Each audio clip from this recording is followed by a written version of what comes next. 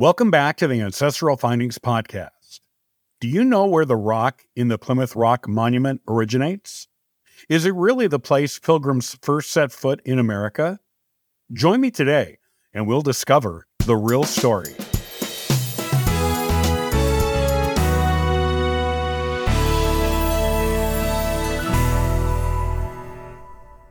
Everyone who has been through an American public school knows the story of Plymouth Rock, the legendary first piece of dry land the Pilgrims stepped on after their long and arduous Mayflower journey across the Atlantic. As the place where our first English immigrants encountered and stood on the area that would become part of New England, the Rock is a famous artifact on its own. You can even see it today in Plymouth, as it is a major tourist attraction for the town. But the Mayflower landed in 1620. After 396 years, how can we be sure that the rock on display in Plymouth is the actual one upon which the Pilgrims first stood? Here's what you need to know about the history of Plymouth Rock. If you've ever seen Plymouth Rock, you know it's much smaller than you imagined before you visited it. Most first-time visitors have a "that's it" reaction to first viewing the rock. While the rock has had pieces chipped off of it over the centuries by souvenir seekers and was broken in half and cemented back together at one point, it was never a large rock in the first place. If you are expecting something large and dramatic at Plymouth, be prepared to be underwhelmed. There are far more intriguing and beautiful historic sites in town.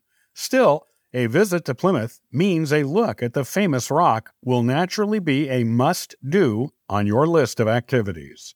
It's easy to imagine the supposed birthstone of America to be a giant, when, in fact, it is barely even a small boulder. It is really just a large rock. But when you take its history into consideration, it is amazing the rock is there for visitors to view today at all. First of all, none of the Mayflower passengers made any written reference to stepping on a particular rock upon landing on American shores. In fact, the Pilgrims' first landing place in the New World wasn't Plymouth at all, but the tip of Cape Cod, where they stayed anchored in the harbor while doing a few land expeditions for a month before sailing to Plymouth. It was over a century later, in 1741, that a boulder weighing 10 tons, located in Plymouth Harbor, was announced as the location where the first Pilgrim feet stood in America. The person who made this announcement was Thomas Founts, who was 94 years old at the time. Founts's father came to Plymouth 3 years after the Mayflower, in 1623. Founts claimed his father told him some of the original Mayflower passengers showed him the boulder and promised it was the exact spot where they landed. A wharf was going to be built over the boulder, and Founts, who had grown up hearing the story of the boulder from his father, wanted to take a last look at it. Friends and neighbors carried him by chair the 3 miles from his house to the boulder, and he cried when he saw it. It isn't known whether this is accurate oral history, something Founts made up, something his aging mind convinced him was true, or a retelling of a tall tale made up by his father or one of the actual original Pilgrims. Because the identification of the boulder was supposedly made by original Pilgrims, it leans toward truth. But the fact is that no one knows for sure if Plymouth Rock is really the original location of the first Pilgrim steps in the New World. Those who heard Faust's tale certainly believed it, and Plymouth Rock became a popular and revered local monument. By the time of the American Revolution 30 years later, it became mythologized by the most enthusiastic patriots in town.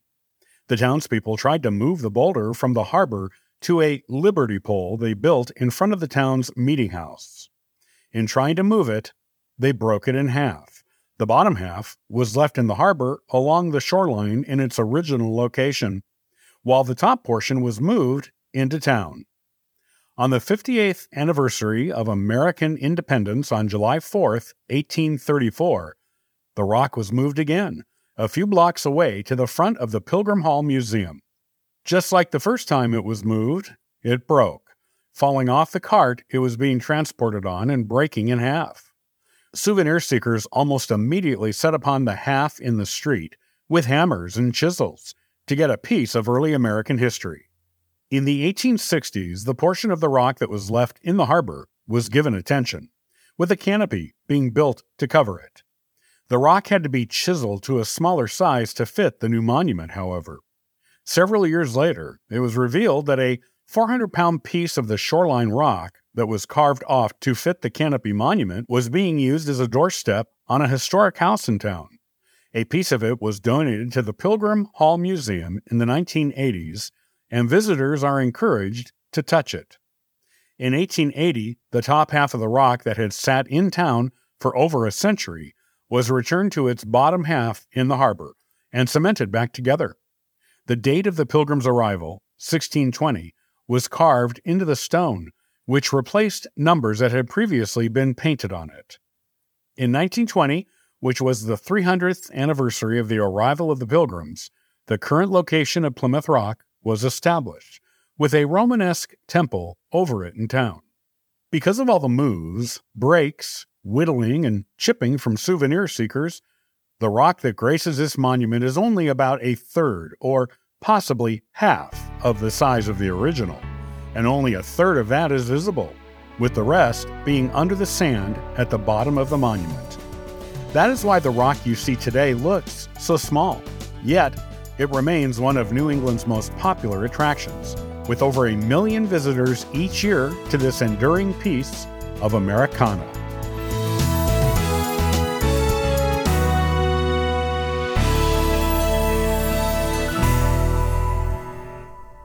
Many thanks for listening and following the Ancestral Findings podcast.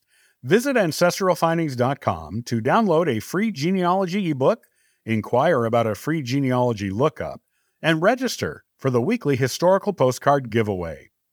And thank you to everyone who contributes via Patreon. It helps keep this car on the road, this plane in the air, and this ship on course. I hope you have a wonderful day and happy searching.